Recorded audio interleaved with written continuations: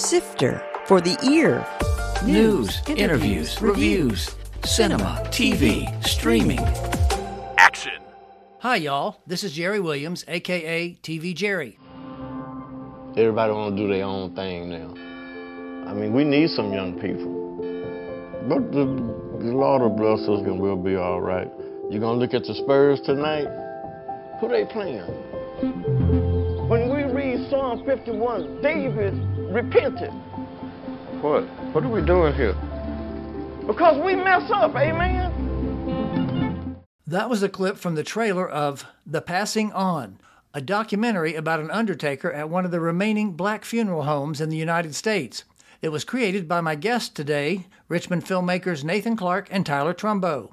They'll talk about how they found the embalmer, shooting in Texas over 3 years, and the challenges of being Caucasian and covering a black subject. Sifter Review of the Week. Uncoupled, a new series on Netflix. This show will inevitably be named The Gay Sex and the City, primarily because that show's creator, Darren Star, did this one. Neil Patrick Harris plays a 40-something who's dumped by his boyfriend of 17 years. That leaves him to deal with the pain of the breakup as well as the challenges of being newly single. Parallels to Sex and the City include many scenes that showcase New York City landmarks, his hanging out and getting advice from his besties, often over brunch, the supporting characters who have their own interesting stories, and plenty of sex. Harris brings his full comic charm and dramatic abilities to the lead.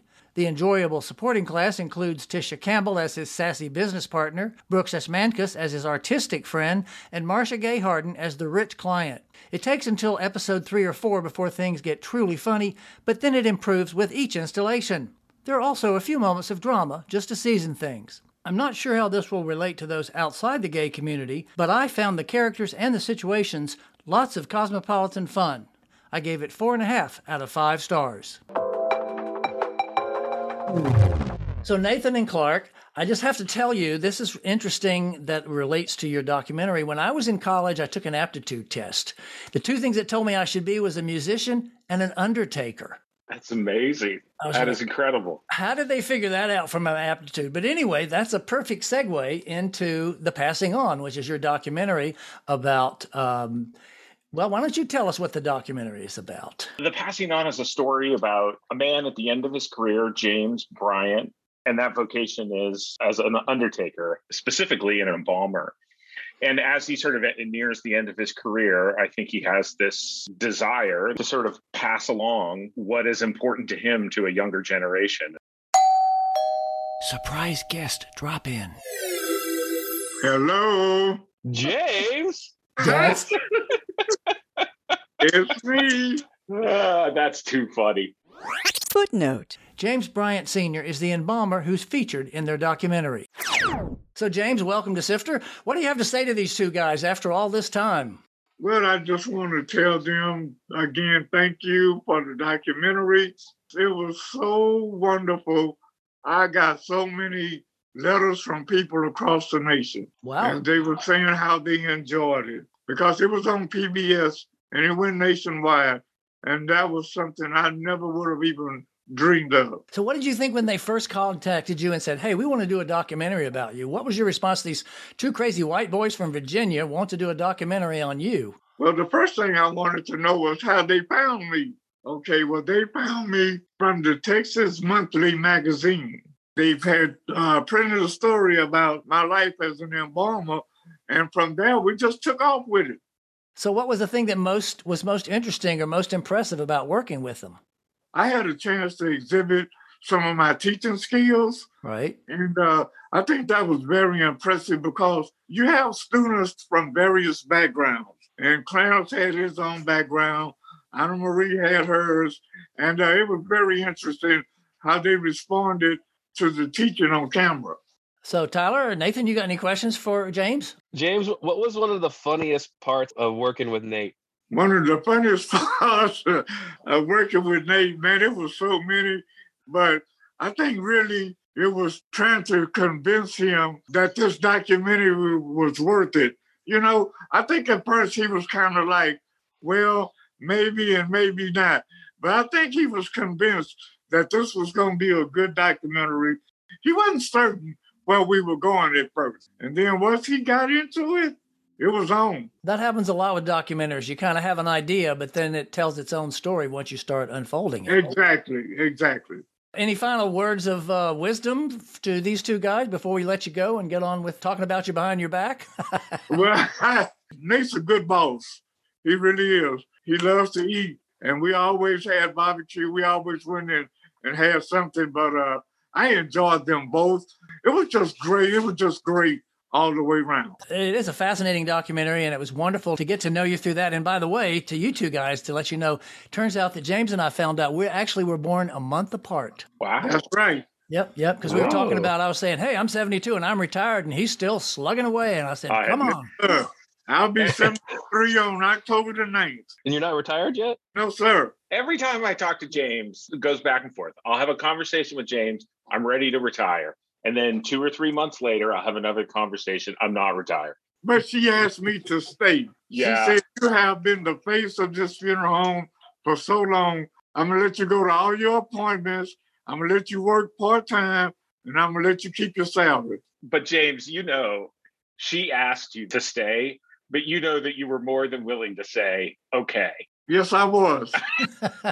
There you go. The truth comes out. Especially when she told me I could keep my pay. I was saying, hey, that's real good. Right. Yeah. There you go. Well, tell everybody we say howdy. I sure will. And they've been very good to me, and you guys have too. I can't thank you enough for what you did for me. There you go, James. Thank you so much. Appreciate you dropping in today. Okay, and you guys take care. Take it easy. Okay, bye-bye. See you, James. Yeah, talk soon. So let's back up a little bit and talk about you guys, Tyler Trumbo and Nathan Clark. Y'all started a company called Fourth Line Films. What was the story with that, and what does that title mean? What is the fourth line? I don't even know what the third line is. My family's all Canadian, and I grew up loving hockey. When hockey happens, there's 4 offensive lines that sort of switch on. And like your really talented guys are on your first 2 lines. Your defensive guys are on your third line. And then there's these guys that play on the fourth line. The guys that maybe they don't have all the talent in the world, but they will do whatever it takes to win. So that means scoring a good goal, getting into a fight, whatever it's going to take, standing up for their teammates. And so I always like that image of the fourth line, that kind of idea, especially because I think that's what a lot of documentary work is. It's sort of rolling up your sleeves. It may not be the most amazing looking thing when you're sort of capturing at the moment, but you got to do whatever it sort of takes to kind of capture the story. By the way, I do have to thank you guys for RVA Documentary, the group that you founded, and Sasha Waters-Fryer mentioned it in her interview. Of course, I went because I was starting my documentary, or I was in the middle of my documentary on Dirt Woman. And actually at one of your meetings, I met my first opportunity, which was to get it shown in Charlottesville. So I have to thank you guys for that before we go any further. Amazing. What would the breakdown of duties? I believe from the credits, Nathan, you're considered the director. Tyler, you considered the editor on this, or did it overlap some too? The editing overlapped some, like just the natural process that we would do was extremely collaborative on that front, kind of figuring out what the story was. And that was very much both of us kind of batting things back and forth. When it really came down to like the ins and outs, the day-to-day work of making this film, I really think that it was a collaborative experience between 3 people and then a couple other really important sort of secondary people. I would have been more than happy to have said just a film by Tyler, Nate, Lana with help from Tim, John, and Johnny, right? But film festivals don't really have a way of like, but that's the reality is like, that's how we made the film. Now, who is Lana? Lana is the producer. She's down in Durham. Okay. And she was the one that sort of first pushed us to sort of say, you know, the story here is not just about death. It's about the role of the funeral home in the African-American community. And that sort of opened up a new world to it. I know a statistic you posted early in the documentary was that there were 3,000 Black-owned funeral homes in the United States. Now it's down to 1,200. What got you inspired originally? Where did you find that information, and what made you said, okay, we want to do something on a funeral home of all things? Not exactly the brightest topic in the world. Well, we were making a documentary, like a survey documentary called We All Die. Another happy title. Yeah, exactly. And the idea was that we would just have like interviews with experts intercut with like practitioners.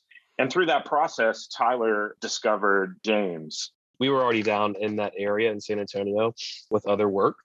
And very quickly, what I discovered was this headline that he had been deemed the National Embalmer of the Year, which at first I had no idea what that meant. My head went to like Best in Show, where you present your best work. Right. But it's much more of a lifetime achievement recognition. Right. And so we went down there. He was our very first profile that we were going to do. And what we witnessed between him, between Clarence, and at that time between Anna Marie, the other intern, was just really captivating dynamic. Well, I just want to make sure I understand. So you started this other documentary, We All Die, and then that pivoted into this. That one, you didn't finish that one as a separate piece. This one became that one. Is that correct? Correct. Just want to make sure. The title is The Passing On. That has a double entendre, maybe even a triple entendre. You want to explain how y'all came up with that title? It was an evolution, right? That it was a name that we got to about would you say halfway or more than halfway through? More than halfway. We did the funeral home in part because we just didn't want to be like super like punny with it. Although we kind of ended up with a little bit of a punny name. There's a little pun in there. It's not as bad as So Long, Folks. Yeah. I think the problem with the funeral home, well, one, it was not a story about the funeral home. This is a story about the relationship between James and Clarence. And I liked the idea of adding like the definitive article in front of it, the passing on, and it just sort of made it feel like that it was documenting a moment and an occasion, like a very specific thing that was happening between two men. So how long did this take? I mean, y'all had to go down there more than once. And did you sometimes just have to kind of sit and wait until a funeral was showing up or a body came in? Or did they let you know stuff was happening? Or how did that whole process work? And how long did it take you? And so we went down and we visited with him initially. And then probably like 3 weeks later, we were filming. And to make a long story short, there was about 6 months where we were down there about 4 to 5 days a month. And then for the next 6 months, we would be like getting very specific things like the funeral of Eddie. The editing took about 3 years and we premiered in 2020 at the New Orleans Film Festival. Great.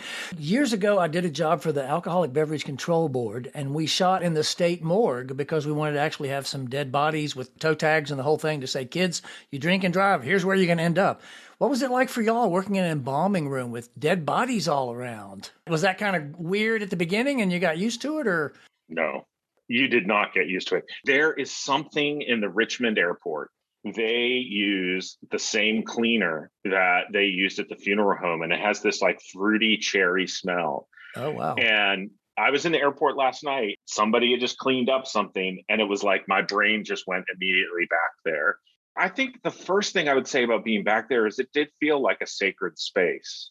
We always wanted to be attentive to that. But then at the same time, people were doing jobs, right? In the midst of doing jobs, there would be a discussion about what you were going to do for lunch. Sure. And I think that's what's one of the things that's so interesting about those spaces, the ability of these men and women to sort of navigate that and to read a moment. There was obviously like a shock value at first, just because it was something that I had never really seen all that much other than for like a relative's funeral. As time went on too, it was one that became the environment that the story was in. And of course, to preserve that sacredness to some extent, obviously, you never see the actual people who are being embalmed. You never see the bodies and the faces. Occasionally you see an arm or something, but you never actually see them, which obviously is appropriate. So what kind of budget and crew did y'all just have all this money yourself? Did you get a grant or somebody rich that we don't know about? Tyler mentioned that we were doing work in San Antonio. So that kind of helped pay for a lot of the travel expenses and sort of being down there. This is the kind of project that I think like Tyler and I believe in and that we want to see more of in the world, but also understand that these kind of projects are pretty difficult to fund.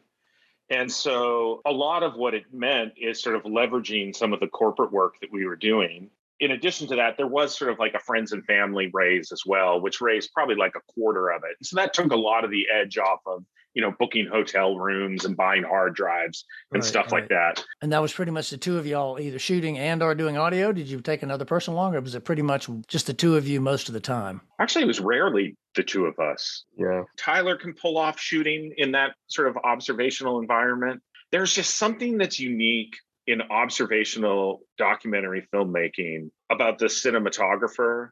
their ability to sort of disappear, like people forget that they're there. Right. We have two friends, a guy named Tim Grant and John Harrison, who are both just incredible about that. They just sort of disappear, and like 12 hours later, they're still filming. Wow. Right? They're just remarkable they're both guys. kind of like Energizer bunnies. Yeah. So you let them do some of the shooting too, some of the, when you had to be They there did for the hours. majority of it. Oh, did they? Yeah. Okay. Oh, So okay. John did like the majority of like establishing the aesthetic of the film, and then Tim did the majority of the hours and hours of filming something to sort of wait for that moment of magic. Takes patience. That's the big word there. And lots of hard drives. Yes. It's kind of an interesting situation because you're obviously chronicling the story of a Black funeral home, and here are two white guys coming down here to do this. How was that? Was there ever any kind of, did y'all have to get over any uncomfortableness with them or vice versa? And also, you know, shooting in the churches, when you're shooting in a funeral itself, when that's an all Black service. It's not easy. It's complicated. And it's complicated because a lot of times things are assumed and unsaid. I think that when we bring a camera into an environment, as in my case, a 47-year-old white man, all of those pieces carry some degree of authority, and some of that authority gives you access, and some of that authority is problematic, right. And you need to learn how to sort of check it. It's not just as simple as asking for permission. We may have sort of thought that in the beginning, and we learned from that, right? It's not just enough to sort of say, hey, James, can we do this? Right. Because that power dynamic is at play, right? And it's hard to sort of talk about that in a meaningful way. The word that I would come back to a lot would be accountability, that we had to create systems of accountability, particularly in the editing, but then also in how we were treating the filming, where we were placing ourselves under the authority and the power of other people. If they said, you can't do that, that we would listen. Us saying we wanted to do this was not enough. Somebody may say, go ahead and do that, but that doesn't mean that it's right. And very much like this whole thing, it was so much a process of learning and getting to this point. You know, so like a tangible example, as we got about halfway through the edit, it was really important for us to have the film seen by friends or family or people that we knew or people that were sort of in various different groups of people that were represented in the film. All three, Lana, Tyler, and I, are all straight. And so it was important when we had an early cut of the film for us to show that to some of our gay friends and say, what do you think? You didn't call me. Next time. But it was really interesting. You know, this is a tangible thing we changed in the film. And I know you're asking about race here, but that edit that we had there actually didn't have all the material. And I'm going to give the spoiler here, but it's in the trailer. So, or at least in the description of the film, but it didn't have the material in it where James responds to Clarence's sexuality and basically says, you know, it's the same as my sin, right? And that wasn't in that cut. And the piece of feedback we got was like, we know that James thinks this. Why not say it? Be honest about it. People are complex and difficult people. And so let's be straight. Let's be honest about it. Straight. Yeah. Might not be the right word. Yeah. I realized that. As I was saying, straightforward is what I meant to say there. Right. So that's just sort of one example, and that's just in the editing, that where it was really important for us to have that accountability. And I think that experience has really fundamentally changed how I think about this process. And I think that before I started this film, I might have said something along the line of, any filmmaker can make whatever story they want as long as they have access to it. And I would probably have a much more nuanced picture of that at this point. Tyler, how about you? I think both of us by nature don't have a specific agenda when we go in. Like our stories are character driven. And so part of that is understanding how do you have this balance between the story that you see and that you want to try to tell versus the holding respect for the people that you're working with. And that transcends race. That would be in a case with any story that you're shooting like that, right? Yeah. It's just specific, like when you talk to about funerals, like part of it too is just a sense of trust and respect. And the funerals that are there were always, it was through James, and it was in building trust through the community through him. And it was one that we never stepped into a space where people, one, didn't know, like people knew we were there and they invited us in. And that was always important. So what was the trajectory of the release of the documentary after you finished it? Where did it go before it got to PBS? There's a whole nother podcast that could be made about just releasing a film in the time of COVID. Oh, that's right. You know, it's interesting because I've done podcasts with a number of people who have shown films at film festivals. And I say I was so lucky that mine was in 2018 when I got to show it live. And I've had other people talk about, I don't know if you know, the guys who did Crypto Zoo, they had theirs at a drive-in screening in Atlanta because they couldn't actually have an audience. So you got to experience the crappy side of being at film festivals during COVID, right? Or not being at them, but entering film festivals. Yeah, and I think it was difficult because the virtual was not a replacement. It's not the same thing ever. Want to hear something crazy? I have not watched the entire film with a live audience. Wow. Yeah. Yeah, I don't think I have either. Well, if you were showing it, how many festivals did you actually screen it at? It was like 15. Wow. 15 to 20, something along those lines. And like some really great festivals that we were excited about. But then, sometimes I kind of wonder in the back of my mind, like, should we have waited? But then I'm like, I talk to some people every once in a while, and it was clear that like when things were opening up, there was just this glut of films that were waiting, that chose to wait. And so it was like, right, your competition would have been so much higher. What would you say was the biggest challenge in this whole process? Oh, that's a good question. You had lots of them with COVID and all those years and the money and everything. So on the filmmaking side, I think that once we made the decision that this was going to be a story that sort of focused on James passing this on to sort of Clarence, or passing it on to students, things kind of came together on a production level for that. I mean, there were some things that we wished that we had. There were some times where we wished that we were there longer. There were some remarkable scenes that one of the best scenes that I've ever been part of filming in my life. And we just sort of felt like it just wasn't reading properly. It just sort of raised more questions. And you have to kill your children. That's the... Yeah.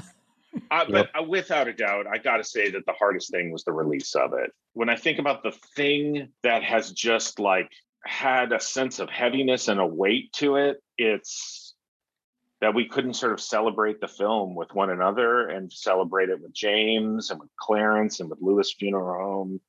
And we still will hopefully do a screening in San Antonio at some point. And there was no roadmap for that.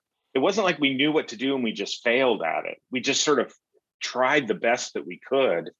And I'm deeply, deeply proud of what we created. And I'm very, very proud of how we created it.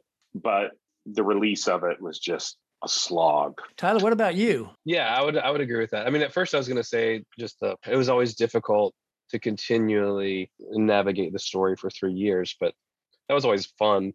If it wasn't fun, you wouldn't do it. But I think the release too was the most difficult because it's not the thing we expected.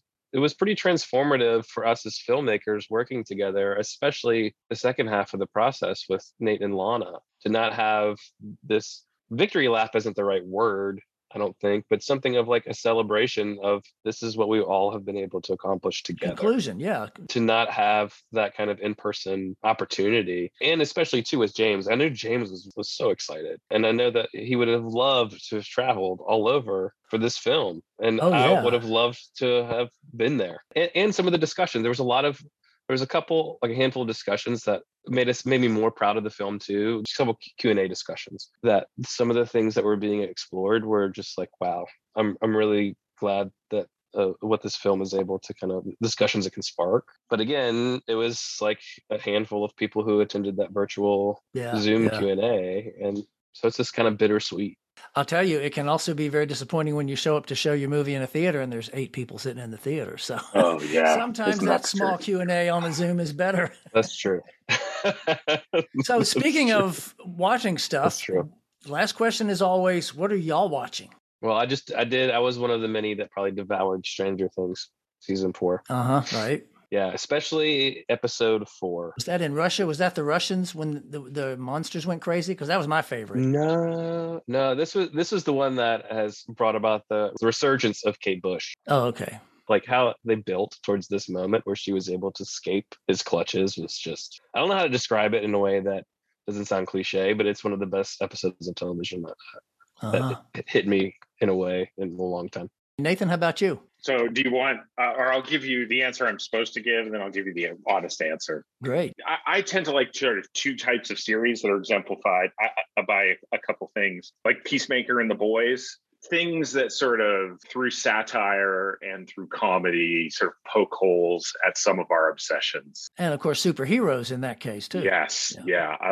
I've watched the intro to Peacemaker more times. For those who haven't watched it, that's the big dance number that's pretty wacky.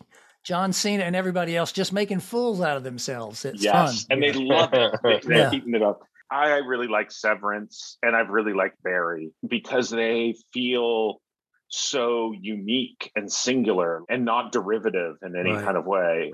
Barry too. I mean, the season 3 of Barry was just a gut punch and remarkable.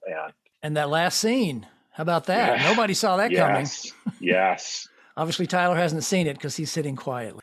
I've tried to convince Tyler so many times. I'm like, I need to.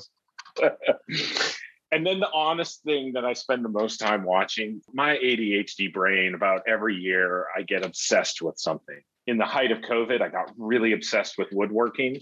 And over the last, this is kind of embarrassing. Over the last 6 months, I've gotten super obsessed with roller coasters. And I watch a ton of videos on YouTube about roller coasters. And part of it is like, it's all about like organizing information in my brain and then going out and having experiences and stuff like that. But I watch way too much YouTube.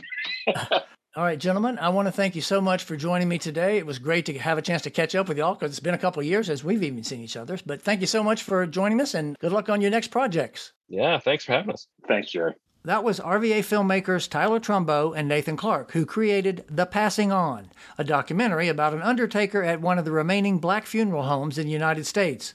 Links to the movie and more are on the webpage at tvjerry.com. Coming soon. In theaters. Bullet Train. Brad Pitt stars in this action thriller that takes place on the world's fastest train. Easter Sunday. Stand-up comic Joe Coy stars as a man who comes home to celebrate Easter in his Filipino-American community. Fire of Love, a documentary about two scientists who are also lovers and their intense study of volcanoes. Bodies, Bodies, Bodies, a party game during a hurricane turns deadly, with Amanda Stenberg and Pete Davidson. TV and streaming. On the 5th, The Sandman on Netflix. From the comic book series, Morpheus, the King of Dreams, embarks on a journey to restore his power. Prey on Hulu. The notorious predator monsters appear on Earth for the first time 300 years ago in the Comanche Nation. They, Them on Peacock. It's the latest slasher film, and the twist is that it takes place at a queer conversion camp and stars Kevin Bacon. Luck on Apple, this animated film about a young woman who discovers a lucky penny and then loses it. This is the first film helmed by John Lasseter since leaving Pixar. Secret Headquarters on Paramount Plus. Walter Scoble, last seen playing Ryan Reynolds' younger self in The Adam Project, stars as a tween who discovers the secret superhero lair of his father, Owen Wilson. Next week, we'll have an extended production vocabulary lesson with some great anecdotes. This is Jerry Williams. Thanks for listening. For more Sifter, including literally thousands of reviews, visit tvjerry.com. That's a wrap.